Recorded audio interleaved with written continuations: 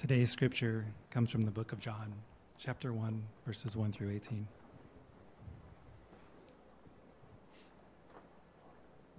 In the beginning was the Word, and the Word was with God, and the Word was God. He was in the beginning with God. All things were made through him, and without him was not anything made that was made. In him was life, and the life was the light of men. The light shines in the darkness, and the darkness has not overcome it. There was a man sent from God, whose name was John. He came as a witness, to bear witness about the light, that all might believe through him. He was not the light, but came to bear witness about the light. The true light, which gives light to everyone, was coming into the world. He was in the world, and the world was made through him. Yet the world did not know him. He came to his own, and his own people did not receive him. But to all who did receive him, who believed in his name, he gave the right to become children of God, who were born not of blood, nor of the will of the flesh, nor the will of man, but of God. And the Word became flesh and dwelt among us. And we have seen his glory, glory as of the only Son from the Father, full of grace and truth. John bore witness about him and cried out, "This was he of whom I said, he who comes after me ranks before me, because he was before me. For from his fullness we have all received grace upon grace. For the law was given through Moses, grace and truth came through Jesus Christ. No one has ever seen God, the only God, who was at the Father's side. He has made him known." This is the word of the Lord.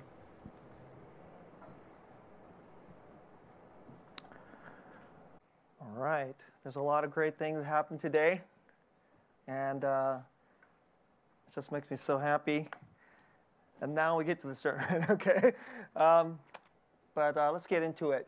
And I hope you enjoy this message, which I've entitled The Shocking Doctrine of the Incarnation. The Shocking Doctrine of the Incarnation. Part 1, fully God, yet truly human. Fully God, yet truly human. Part 2, the Incarnation is forever. Incarnation is forever. And part 3, no higher vision and destiny of humanity. Okay? Let's go to part 1. Fully God, yet truly human. Let me just start this right here. If you grew up inside of the church, you know this teaching that there's this person named Jesus. He's the Son of God. Somehow, mysteriously, he's the second person of the Holy Trinity. He's the Son of God, which also makes him truly God, because there's a strange doctrine that there's three persons yet one God. And the second person of the Holy Trinity, fully God, became fully human. Now, I heard this when I was a kid. Of course, I didn't really understand it, but okay, Jesus is God. He's also somehow truly man. I don't really understand it. We'll just accept it because it's a God thing, okay? And if you grew up inside the church, this is a basic teaching. And every year at this time of year, at Christmas, this is what we're proclaiming, okay? And what I want to start off with saying is, if you grow up inside the church, it sounds like this easy thing. And it sounds like this super basic thing. But today what I want to try to do is I want to help you try to hear this message, not like when you were 5 years old or 12 years old, when you grew up inside the church. I want you to try to have a sense of how people around the whole world, hear this idea that Almighty God became truly human. That doctrine is called the Incarnation. And around the whole world, the basic idea of this is that it is outrageous. Let me just put it a little bit more simply. If a lot of other religions actually listen to this, when they actually go through this, that's what you're actually teaching, huh? You know what they think? They think, well, that's really the dumbest thing I ever heard. It actually gets worse than that. There are religions who straight up find it deeply offensive. And why most Jews and Muslims cannot believe in Christianity? It's this doctrine right here. It's Christmas. They come into the West, they see the Christmas tree, they hear all the music, and it's lovely.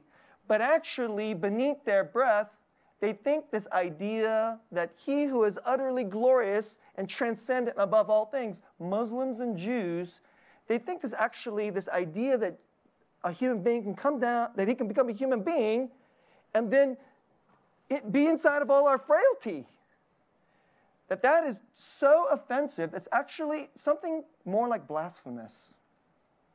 That's actually the reaction. And what I want to help you try to get a little feel for this. As a younger man, I grew up inside the church, and I believed in Jesus. I care about the Bible, and then I went through a whole period when I wrestled with whether this is true or not. And then I had to kind of rediscover all the main doctrines again. And when I really thought through this doctrine of the incarnation in my early 20s, I said, this is absolutely bonkers. The more I thought about this, kind of more with a skeptical mind. Not with like the 5-year-old kid who grew up in a devout Christian household, but more like an educated, Western, skeptical intellectual that I was growing to be as a young man. And so let's just get right into it. This is verse 1. So let's just get clear. This is how the Bible presents it. Verse 1 of the Gospel of John. In the beginning was the Word. The Word was with God. And then here's this next part. The Word was God. That verse absolutely is history changing. That one verse right there. The opening of this book is completely, it's like a big hole that rips right into history, and the whole world has still been reacting to it. Okay? So the Word was God. Any Jew would have read that or heard that, and they would have been like, what? And if you get into other portions of the New Testament, the Jews become violent. They want to stone Paul. They want to put Christians to death because this is blasphemous. Because right here, the Word was God. Verse 2, he was in the beginning with God. And then if it wasn't really clear, the Word was God, you get to verse 3. All things were made through him, and without him was not anything made that was made. Let me just say a little something about this. A Jewish man wrote this, and the Jews are the last people in the whole world who have ever said this about any human being. That's like a crazy thing to do. The last ethnicity, the religious worldview where someone would say this, because there's only one God, only one creator, and you cannot attribute creation to anyone but him. To do so in the Jewish world is to ask for death. So you just will not say this. If you said this, you could get some people seriously angry at you. And if you write this, now the evidence will be you're a blasphemer and you need to die. So here is a Jewish man, the Apostle John, who followed Jesus, saying, the Word, all things were made through him, and without him was not anything made that was made. That's God. Okay. It's like, okay, we're still talking about Jesus here. Okay, here we go. Let's jump ahead to verse 14. And the Word became flesh and dwelt among us, and we have seen his glory. Glory as of the only Son from the Father, full of grace and truth. The only Son from the Father, the only kind of glory of the Father, the only kind of glory that is of God. Again, this is absolutely revolutionary, and yeah, you would have had some people really angry at you. Just talking within the Jewish community. And here's the verse again, which makes it really clear who we're talking about. The Word became flesh. So the word flesh is, carnal. You get this, a carnal in the carnate. Incarnate is the word. into the flesh. And so carnal means of the flesh, of the meat. But it doesn't mean that the word only came into the meatness, into the skin. It means he took on the full humanity. He who is Almighty God, omnipotent, omniscient, eternal, utterly dependent on no one else, above all time, and nothing is like beyond him.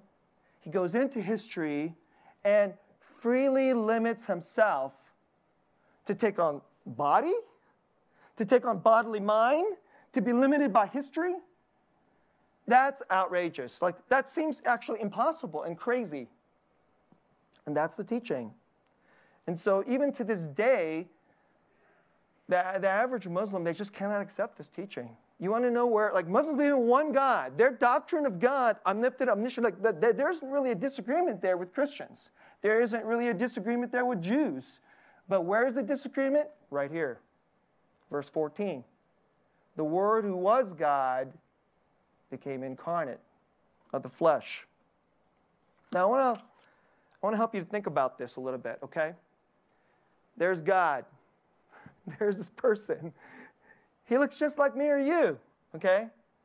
And he just seems like a normal person. And somehow this person is Almighty God. And I want you to think about this Almighty God in the man Jesus. And some of the implications of this, I never thought about this until my early 20s. Until my early 20s, I basically realized that I functionally thought of Jesus only as God, and then somehow he kind of had like the skin that made him look like a human being, but basically he was like a super duper man. That's how I thought about him. But I never really thought about the humanity and what it is that God chose when the Son of God would become fully human, fully incarnate. So hear about this. You ever thought about this? There are times that Jesus had bad breath. How about that? Jesus had to brush his teeth and got cavities. Jesus had dandruff. Body odor. Body odor. How do you like that? I don't think they had, like, the stuff that you do this back then. Jesus wakes up in the morning. I don't know what it's like for you. I got to go pee. Jesus wakes up in the morning. He has to go pee. And then he got to go out to the outhouse and take a dump. Because, they didn't have running water back then, so they had this little shed in the back where the hole goes in the ground. And, the stuff comes out. Jesus, God Almighty, is out in the outhouse in the morning, every morning, if he's regular, right? And takes a dump. And God Almighty has to deal with the indignity of wiping his rear end. Have you ever thought about that? God said, I'll choose that. Jesus got hungry. Jesus got thirsty. Jesus got tired. He could catch a cold, and he probably did. He could have gas. Jesus farted. And he said, oh, good, that felt good. I don't know if he got embarrassed that it smelled. He probably was like, hey, how do you like that? Probably turned to his brother and said, hey, I invented this, by the way.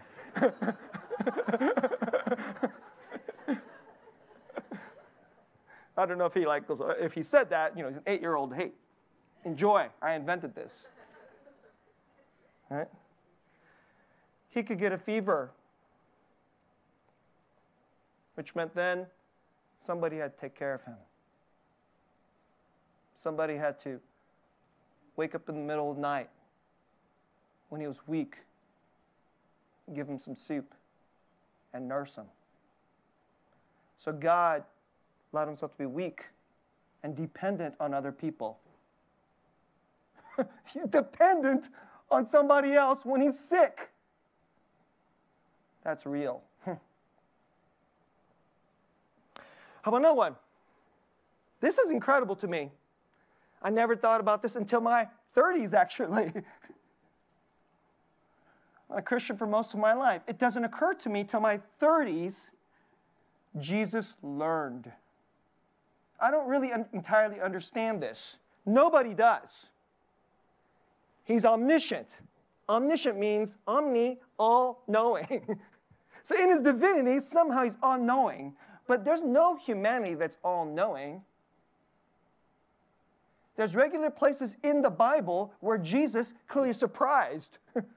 So he didn't know that was going to happen. So Jesus had to learn the Bible. Jesus had to learn a craft, a job, a skill, just like you and me.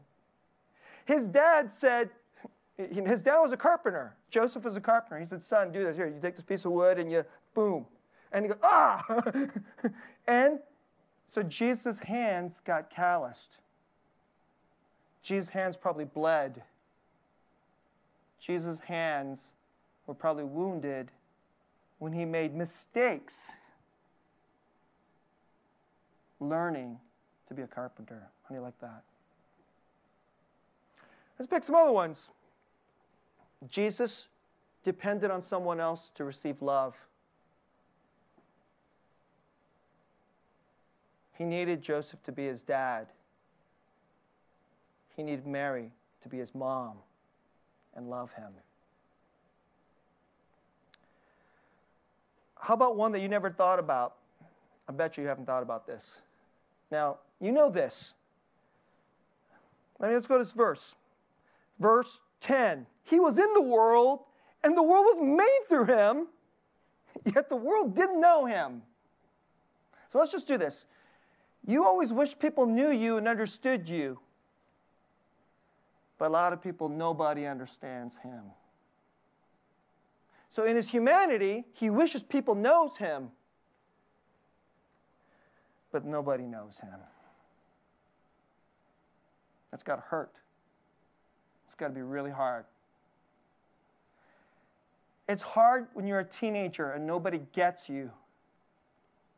So imagine 12 or 13-year-old Jesus and nobody gets you.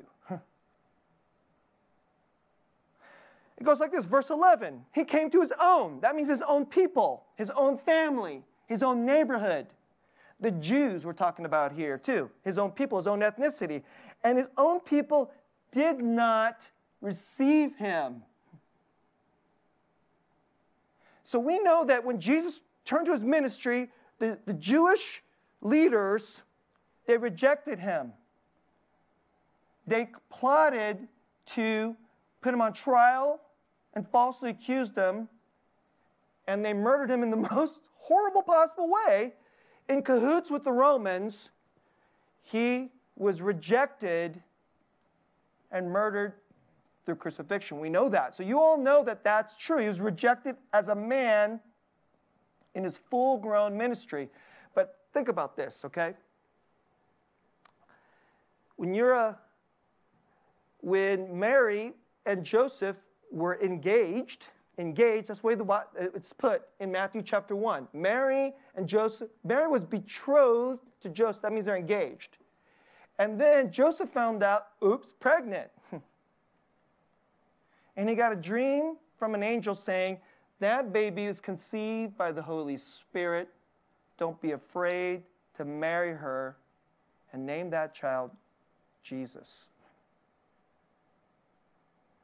So, he found out while they were engaged. You think he's the only person that knew she was pregnant while he's engaged?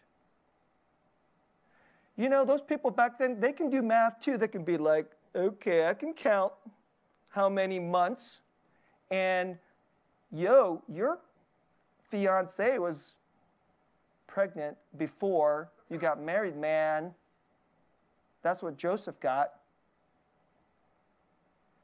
This is a very socially conservative, very traditional honor-shame culture. And you do not sleep around on your fiancé. And that's exactly what everybody would have thought. So Jesus is born. They, by the way, end up coming back to their hometown area. And everybody like, oh, it's Jesus. Jesus. That's that kid. It's that kid. Whose kid is he? And so Joseph, hey, whose kid is that, man? And what's he going to say? Well, born of the virgin, sort of like, anointed one, that person. That's who that kid is. And the rumors would spread around the whole town. So do you think it was easy to be that kid in school, in the neighborhood? I'm pretty sure Jesus, as a child, was mocked, rejected, ostracized. Jesus knows. This is Almighty God. This is His will. Let's choose that. Let's choose that. That's what we're talking about with the incarnation, with Christmas. Now I want to say one more thing before I go to part 2 of my message. When you feel alone and think that you're on your own, nobody understands you, nobody knows you, nobody gets you. No one cares about you. No one empathizes with your fears, your sorrows, your hurts. And everybody rejects you and maybe kicks you out. Nobody gets you, right? You know what I tell you? You're wrong. God Almighty, in the name of Jesus, He gets you. He knows you. He doesn't know you because He's up here, I'm God, and I just know everything. No, not that kind of knows it. He felt it. He had experienced it.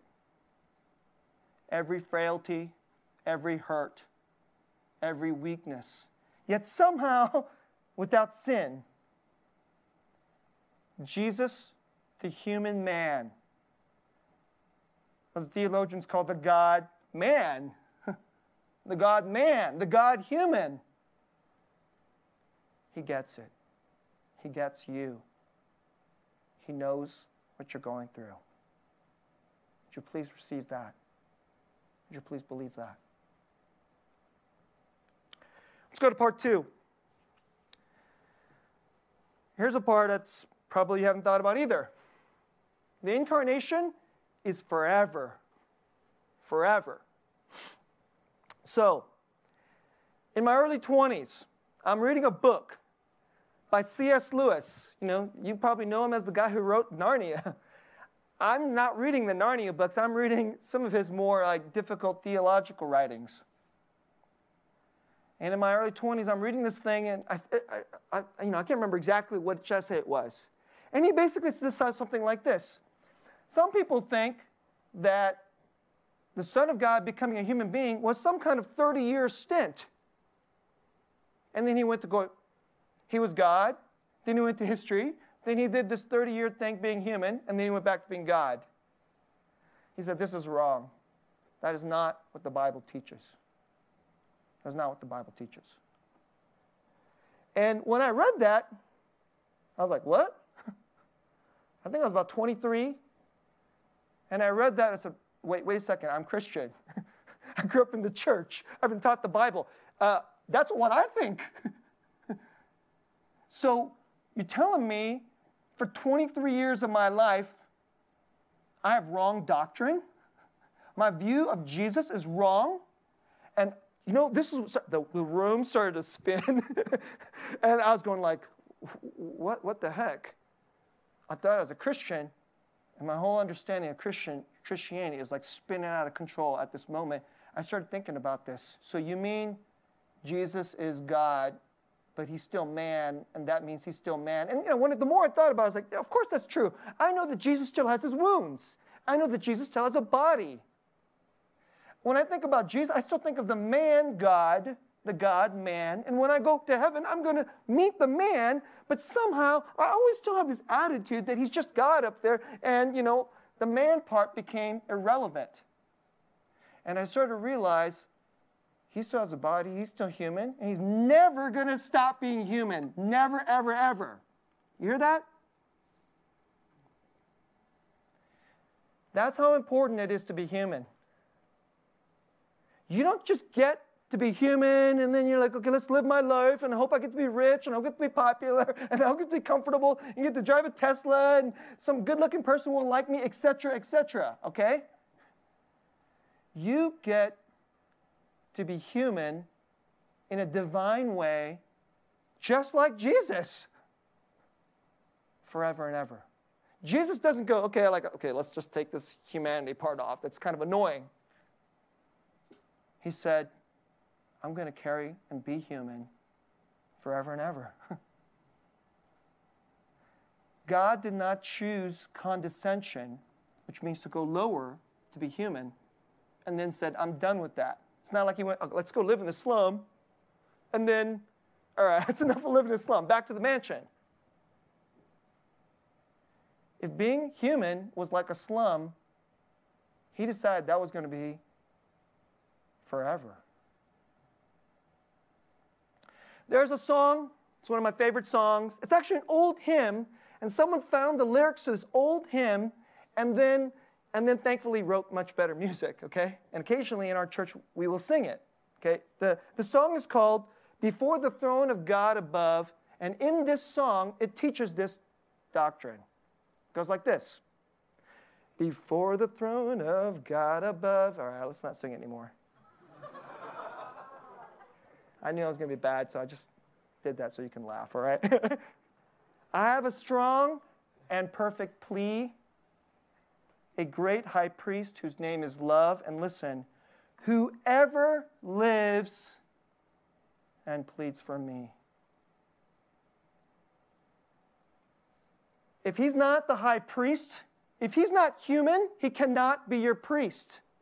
Only someone who completely understands your weakness can be the priest who intercedes for you, who utterly knows your hurts.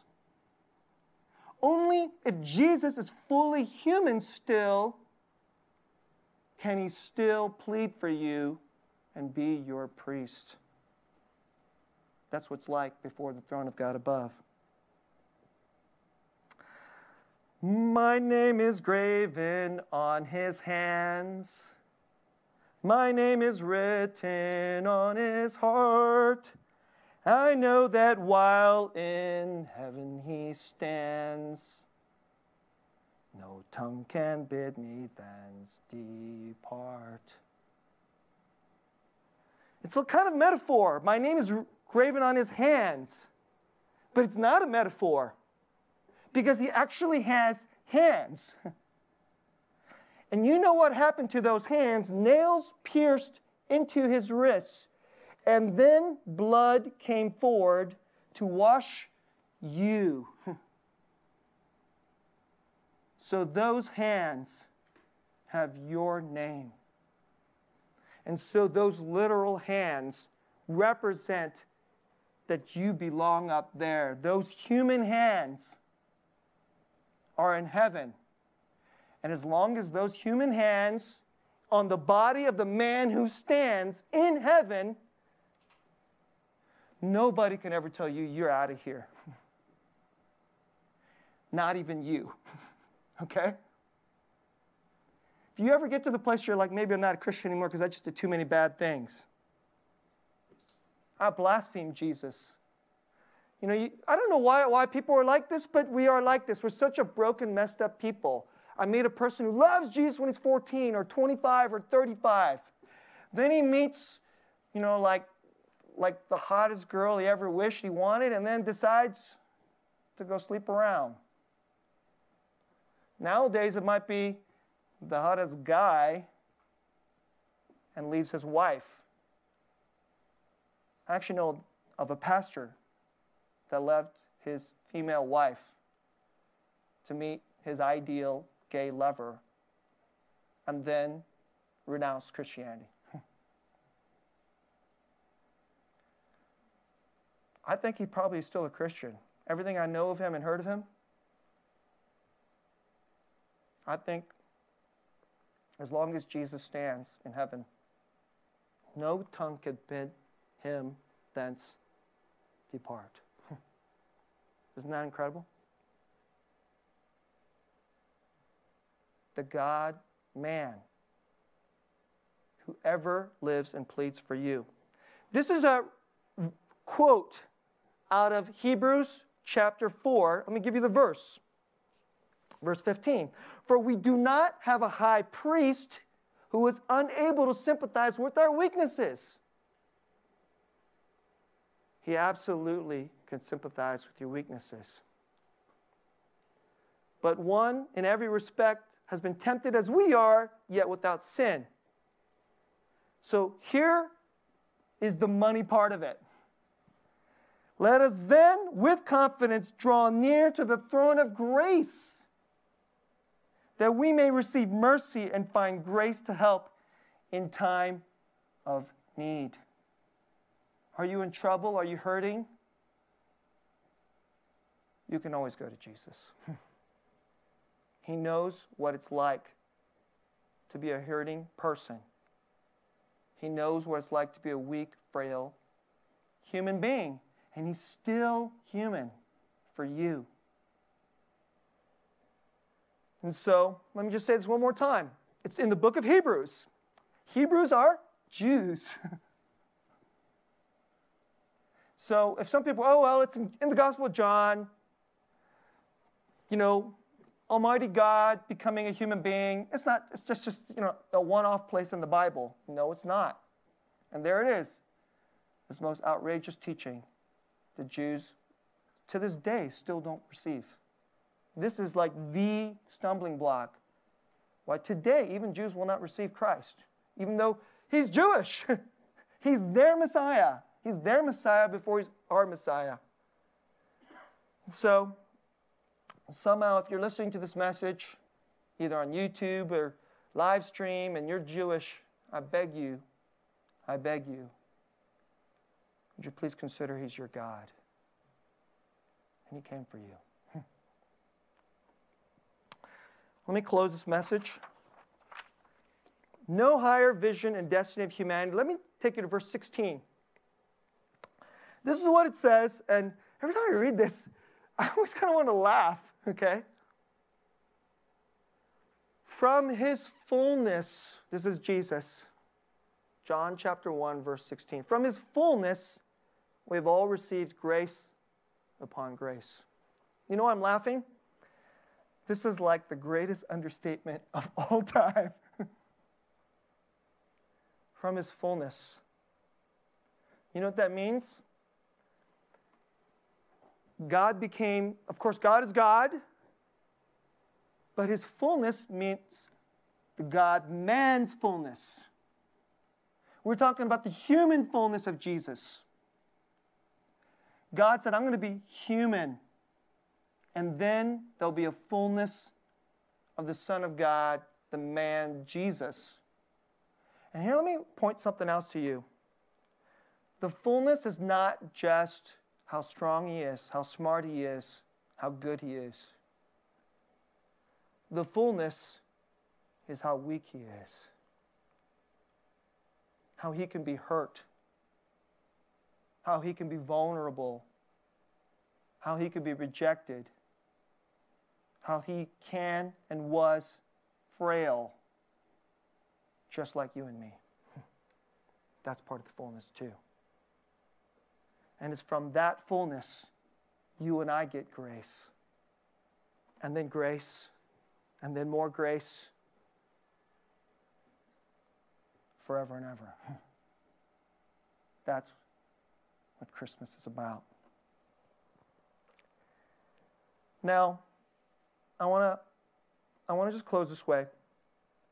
No other religion or worldview has a higher vision of what it means to be human than in the gospel of Christ from the Bible. Okay? I think there's a vision of a God in the Hebrew in the Hindu pantheon, a guy named Krishna. And it kind of sounds like there's some God and he became a human being and he even seemed to want to pay for sins. But you know what? It's not the same. Because then afterwards he stopped. And he has a very different doctrine of God than our doctrine of God. Omnipotent, omniscient. It's not that doctrine. And of course, and then other than that, and then the Jews and the Muslims, they don't accept this. There's nothing like this of what it means to be human anywhere else, nowhere else in all of history. It's an absolutely singular, unique, completely outrageous, insane teaching. It's completely weird, outrageous, and yet every single Christmas we do this, and then the songs come out, and we hear this completely outrageous teaching that everybody else in the world thinks that's the dumbest thing I ever heard. If you're a person who thinks this is the dumbest thing I ever heard, I actually am sympathetic to you. I realized when I was a young man and started wrapping my mind around this, there's only two ways to go with Christianity. Genuine, gospel-based biblical Christianity. Either this is the most outrageous and most unbelievable thing that's true, and you bow down and give your life to Jesus. Or, this is the dumbest thing ever said. We should spit on it and throw it away, and Christians are the most pathetically stupid people ever. But there isn't some weak thing in between. Christians are nice. Glad you're into that thing. No, that's not really a sensible place. The view of the human being is like this. There are these animals. They seem like animals, but they're not animals. They just seem like thinking people because, that's what the secular religious worldview says. We're just kind of thinking, talking, reasoning, lusting, conniving animals that somehow weirdly need a meaning for life.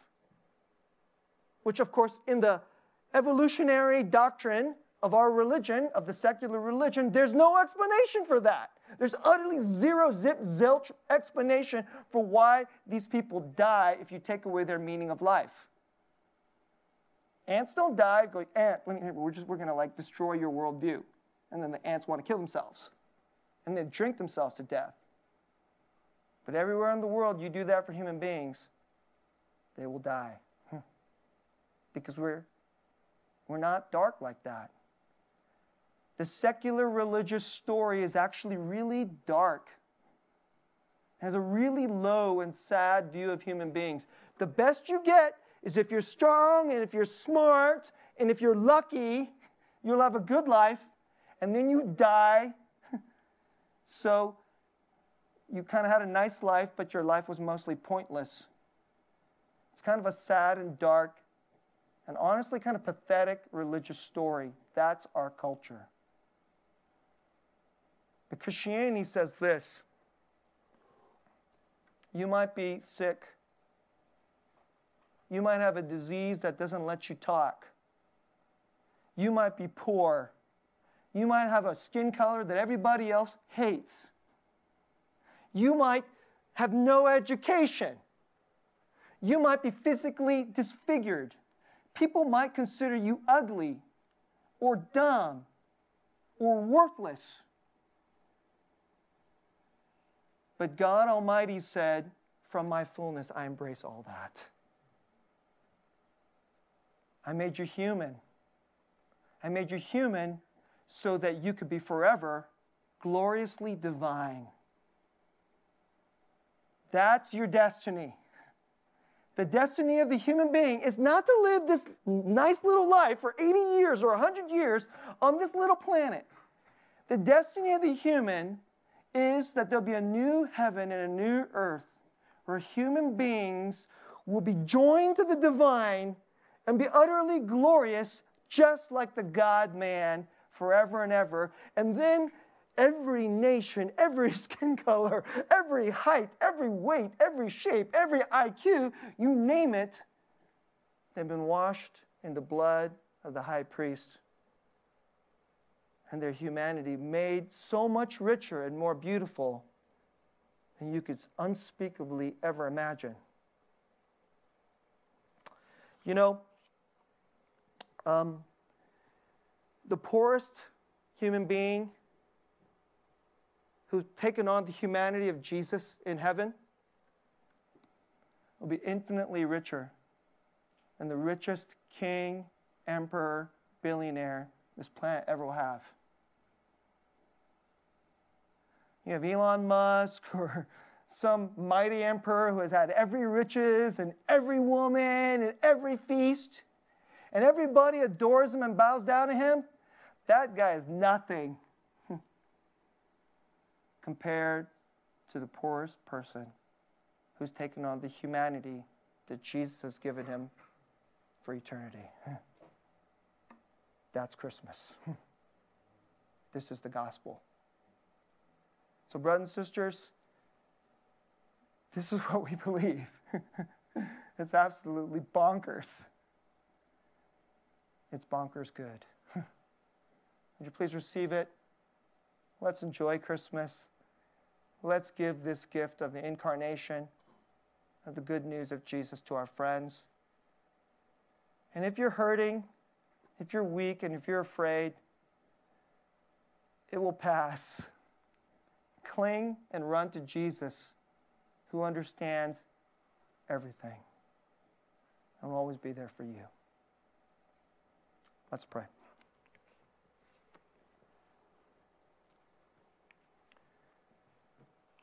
How could this be true?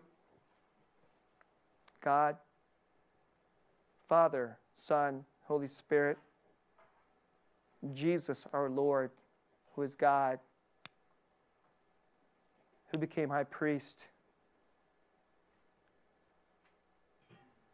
who was hungry and rejected and got sick and put himself in harm's way,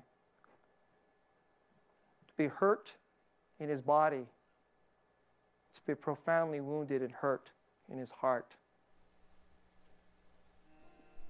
that you would choose this fullness for us, Son of God, Lord, Savior, and that you still choose it. You're never going to give up to humanity, and so we are united to you. Everything that is human can never be ever truly worthless, because you have made being human infinitely worthy forever and ever. Help us to see that in our weakness. Help us to look at other people and know that you made them to be glorious. You made them to be infinitely beautiful forever, no matter how weak and hurting and poor they may be today. And may we know this is your gift of Christmas. This is Christmas. How could this be true? And yet it is. And so if there's anybody here today who doesn't believe this, would you give them mercy that they may come to believe this? If there's any of us who do believe this, help us to believe it more and see life, all of the world, through this unbelievable truth of the gift of the incarnation, the gift of God, the eternal life for all human beings, exalted to be higher even than angels, Lord. The poorest person, the most weak, poor, illiterate person who knows Jesus will be higher than angels. We help us to live in that hope. In Jesus' name, amen.